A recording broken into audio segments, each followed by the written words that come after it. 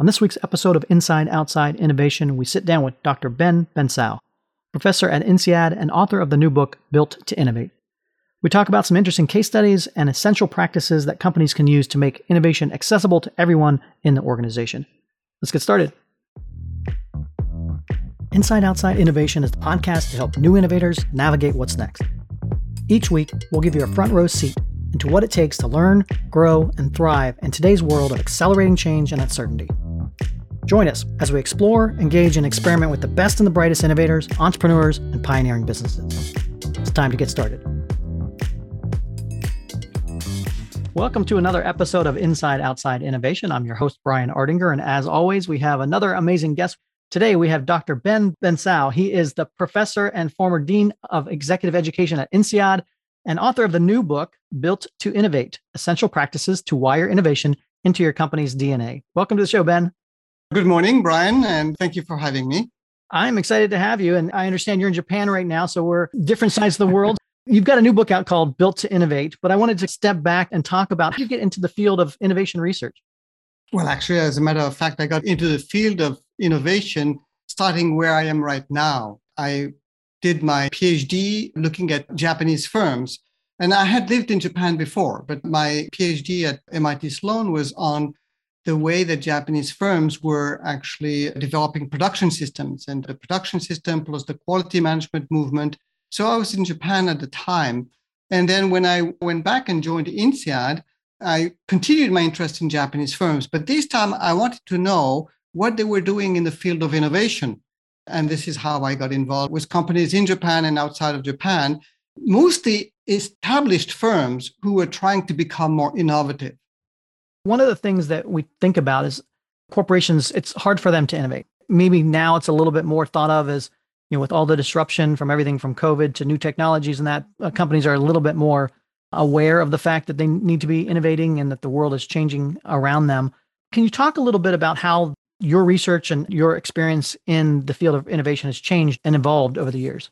Yes, I would say that one thing that I've noticed over the years, I've been doing my teaching in innovation and also helping firms, is that I noticed that, number one, a lot of people, a lot of organizations equate innovation with launching a new blockbuster product or coming up with a life-changing new business model. Many also think that you need to have a genius leader or to be a startup, for a matter of fact, to be innovative, to be able to innovate. But I found out that it's not true. I found in my research established, even centuries-old companies able to innovate. How do they do this? Well, they don't only focus on industry-changing effects, but also for small, important changes, very often in unexpected places. And for this, what they do is that they rely on continuous and systematic innovation of all kinds, and innovation driven by everyone in the organization. And that's what Built to Innovate is about. It's really about how do you embed continuous innovation inside an organization using a systematic approach. I think that's so important because a lot of corporations that I've talked to want innovation to happen somewhere else, or like they have their teams and they're executing on their business model and they're optimizing that, but they want innovation to happen somewhere else. So they create an innovation lab or something and they throw the ideas over to someone else to execute. But what I've seen, and I think what's apparent in your book and the examples you give, is that, again, to survive in this changing world, we all have to become innovators. And it doesn't mean, like you said, you have to come up with the next electric car, but you have to find problems and take those early ideas and then innovate them and execute on them so that they become value creation parts of the business. Absolutely, absolutely. I find so many people expecting that the innovation is going to come from the leaders. Or, like you say, they create skunk works or they create specialist units that are supposed to do all the innovation for the company. And I think many organizations, and I found these very innovative companies in my research, are able to enlist and leverage the capability of everyone in the organization. For this, what they do is that they create what I call an innovating engine, which is a protected, fully legitimized and organized space within the company where everyone can innovate, not just the specialists, you can innovate in everything you do. I mean, you can innovate, of course, in your products and services, but you can innovate in your processes as well, or your internal functions. You can innovate in HR, in legal, and you can make innovating a regular habit, not a sporadic kind of burst of creativity when there's a crisis. And that's what I think I've seen some of these innovative companies do, is to create this innovating engine and leveraging everybody's capabilities. So, what do you think are some of the common myths or mistakes that companies make when it comes to executing or putting these innovation initiatives into place? I think it's always the same thing, is that many of these organizations, like you were talking earlier about, startups, don't have the problem of size. When they start, they are all innovating in a sense, in innovating mode. Everybody is in contact with customers. But as soon as you grow, you start to be dominated by an execution logic. And the execution, what I call the execution, takes over. And the execution engine takes over. And the execution engine is very much about control. It's no surprise that many organizations, established organizations, develop hierarchies and vertical silos focused on supplier side view challenges. And innovating, in a sense, is less about control, is more about delegating, is more about collaboration, is more about teamwork, horizontal structures that are focused on the customer. Like you said earlier, I think this is a very important word you said, is innovation is about problem finding.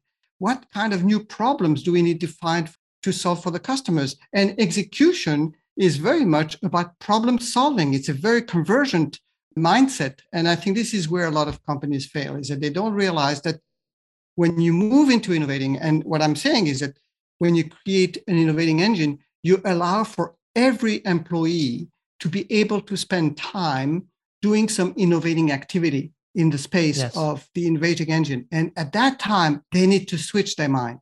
They need to switch from a supply side view to a customer side view.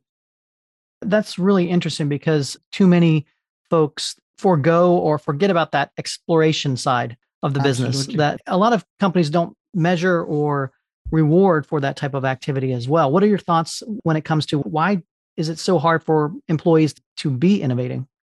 As a matter of fact, I would almost say that it's not very difficult for frontline people to be innovating. We can come back later to the importance of middle management. But I think is that the dominance, I would almost say the tyranny of the execution mindset, stops people from genuinely discovering what the customer really needs. So for me, when people are switching from an execution mode to an innovating mode, they have to embrace a customer perspective. And there are three challenges that I like to think about.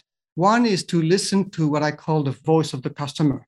What are the likes, the pain points, the wishes of the customer? And when you are in innovating mode, you have to switch away from the traditional tell mode, or even worse, sometimes people are in complete sell mode, and try to be in a listening mode, very much with empathy for the customer. The second challenge, I think, is about listening to what I call the silence of the customer. The silence of the customer is the things they don't tell you. They don't tell you. And they don't tell you about it either because they don't know, right, or because they know, but they don't think it's your problem to solve. So maybe it could be interesting for the audience. I'll give you an example about how Philips, the Dutch appliance and consumer electronics company, developed the first kettle with a Limescale mouse filter. So there was a colleague who was a consultant in a consulting firm, and he was part of the team who was helping Philips re-energize their market share for kettles in the UK market. So the team leader at some point asked some of the team members to spend a few days and actually live in families in the UK, observing how customers use their kettles. And after a few days, the members noticed that people were facing a problem they never told them about. When they were trying to pour the boiling water into the cup of tea, I guess because the water had a lot of calcium, there was this little coat of Limescale floating on top of the tea. And it's very interesting because the customer knew about the problem. It was obvious because they were trying to scoop the Limescale with their spoon, but they never told the kettle manufacturer. As a matter of fact, they complain about it, but they complain to the water authorities, not to kettle manufacturer. Interesting. So this is very interesting because it took only a few months for engineers at Philips to develop this little filter, which you can find in any kettle these days, that blocks or stops the lime scale. So each time you pour the water, it stops the lime scale from getting in your tea. So this is what I call the silence of the customer. The customer wouldn't tell you about it. So you need to find this problem in spite of the customer, not thanks to the customer, in spite of the customer. And then the third challenge is what I call the non-customers. It's very important to learn to listen to non-customers. So here I could give an example. One, for instance, kind of observed Fiskars, for instance, when the Finnish company that makes tableware and garden tools. Yes. So for their cutting tools, for instance, they spend time with surgeons in operating rooms, or they look at forestry workers who cut trees in large scale. They're not like cutting small trees in their garden, but in large scale and very often. A much more dramatic example is this company called Ecosem. It's in the cement business. They developed a new technology, a substitute for cement based on a technology called GGBS, which has much lower carbon footprint. And it is made out of a byproduct of the steel industry. So it is very, very good for the environment. It has the same properties as traditional Portland cement. Now, the only problem is that the dominant incumbents were not looking at it very positively. So when Ecosem tried to sell it to the customers were hearing all this criticism from the dominant players, and they were not very keen on playing it. It just happens that the cement industry is a very regulated industry. So what Ecosem did, instead of focusing on the customers, they focused their attention on the regulators. Right. And they spent a lot of time engaging the regulators, bringing experts on the new technology to regulators. They managed to have the regulators actually accept and propose the new technology. And then the customers walked in. So this is, again, a very good example where the innovation didn't come by creating value to the customers, the construction companies, but to the regulators who are the people who can influence what the customers do. The Ewing Marion Kauffman Foundation is a private, nonpartisan foundation based in Kansas City, Missouri, that seeks to build inclusive prosperity through a prepared workforce and entrepreneur-focused economic development. The foundation uses its $3 billion in assets to change conditions, address root causes, and break down systemic barriers so that all people, regardless of race, gender, or geography, have the opportunity to achieve economic stability, mobility, and prosperity. For more information, visit www.kauffman.org. That's www.kauffman.org. And connect with us at www.twitter.com/KaufmanFDN and at www.facebook.com/KaufmanFDN. And that's a good segue because I think a lot of folks think about innovation as this solo mad scientist comes up with an idea and executes on it. But you talk a lot about in the book, this importance of collaboration and this importance of engaging that idea with others and that. So can you talk a little bit more about that process of collaboration? I think this is very important. I would say that innovation is a team sport and cross-functional teams are very important. And I always am surprised when I observe teams to realize that it's not always the ones we think who are going to have that critical insight. So it's very important to bring people with different mindsets. And then it's very important to close the gap, to close the distance between the would-be innovators and the customers, or the would-be innovators in the company and the salespeople, for instance. I think these are two spaces, and this is part of what I call the innovating engine. So maybe I can give an example of the first situation. This is about Kordsa. This is a Turkish company. They manufacture fabric that is used to reinforce tires. On a regular basis, they send cross-disciplinary teams to their customers' plants, and these teams, they literally camp at the plants of the customers. They stay for a few days. And I've seen actually in the early days, they used to have a tent in the plant and they just roam around, talk to people, observe what is happening in the plant. And these are cross-functional teams. You might have somebody from engineering, somebody from R&D, somebody from marketing, from legal, somebody from procurement.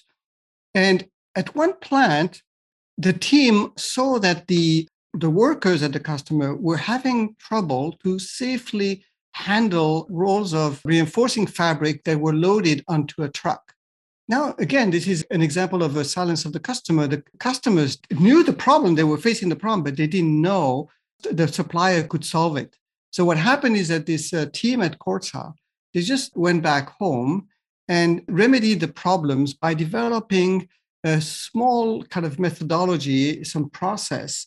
They trained the customers into this new process, and they were able to help them reduce the resources from 30 minutes for 3 people to 12 minutes for 1 worker. And this was literally because they were able to go as a team and they closed the gap between the team and the customer. So it's very important to not only have multidisciplinary team, but also to bring the inside the firm first, to bring the innovators together with the salespeople, and then to bring the innovators together with the customers. The last topic I want to talk about, and we talked briefly about it, but so everybody in the organization should be an innovator and should have the capabilities and aptitude to make things happen like that. But oftentimes middle managers and higher end managers either block that or change that. What are the roles of mid managers and upper management when it comes to innovation? Let me start with an example and then I'll explain the roles. This is about Bayer, the global pharmacology and life science company based in Germany. So this is a company that has a long history of scientific achievements through R&D and brilliant scientists. Yet in 2014, they decided to create from scratch, to create an innovating engine to leverage the capabilities of the 100,000 employees in the company. So how did they do this? First, they made the whole board responsible for innovation. Then they selected 80 senior managers across all country groups and global functions. And these ambassadors, they made them as ambassadors. They were supporting these 80 senior managers became ambassadors supporting the board. They were innovation ambassadors. And as ambassadors, they spend most of their time with middle managers, right? Explaining, training, advocating, sponsoring innovation. And then they did something very important for these middle managers. They created a formidable support structure.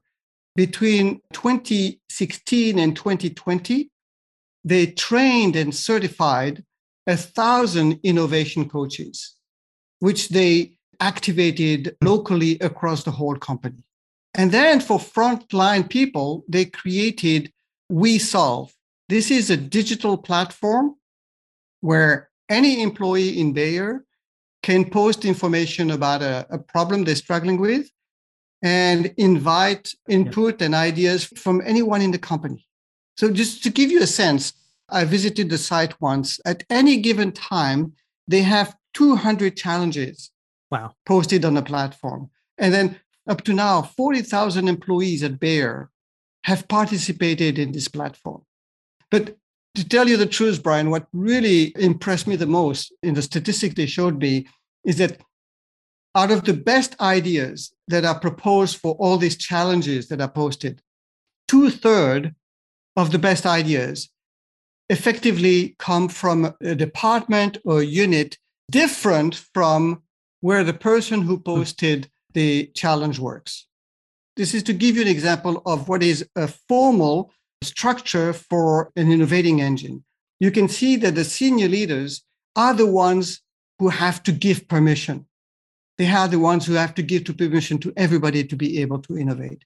They are the ones who create the governance structure, the coaches and the local coordinators.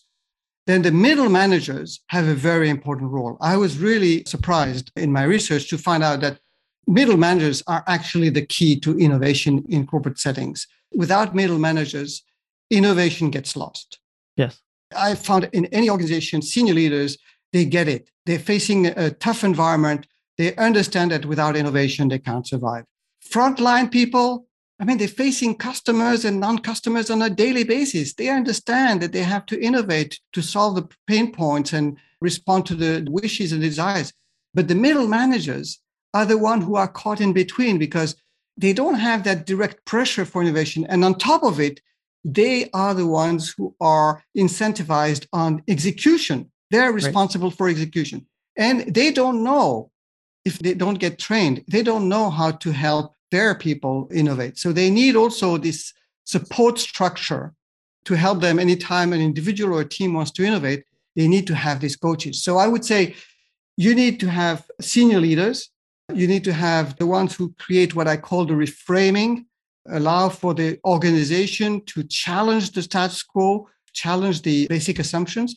The middle managers are the ones who participate in what I call the integration process, the process by which you connect the ideas and the people and the resources, and the process by which you winnow, channel, select, maybe prototype some of the best ideas before they get moved to the execution engine. So this is a very important role for the middle managers. And they are the ones who support the front line. And the front line are the ones who have a huge contribution to make to what I call the creation process, the process by which the organization generates new ideas. New ideas is the raw material of innovation. And I explained how they do this by listening to the voice of the customer, the silence of the customer, and try to learn from non-customers. So as I say, in this innovating engine, everybody has an important role to play. Senior leaders, middle managers, and frontline innovators. And I encourage anybody who's listening to this podcast, who's in innovation, to pick up a copy of Built to Innovate. It's got a ton of great case studies, as you said, and it really helps set the framework for how you can start creating more of a culture of innovation within your company. If people want to find out more about yourself or the book, what's the best way to do that? LinkedIn. I have a profile on LinkedIn. I have also my website on INSEAD. And then for the book, they can go to their local Amazon to find the book and to order it. Or they can go to the website for the book, which is btithebook.com. BTI for Built to Innovate, thebook.com. Well, Dr. Bensal, thank you very much for being on Inside Outside Innovation. I really enjoyed the conversation and look forward to continuing it as the world changes in the future. Thank you, Brian. It's a lot of fun. That's it for another episode of Inside Outside Innovation. If you want to learn more about our team, our content, our services, check out insideoutside.io or follow us on Twitter at the IO Podcast or at Ardinger. Until next time, go out and innovate.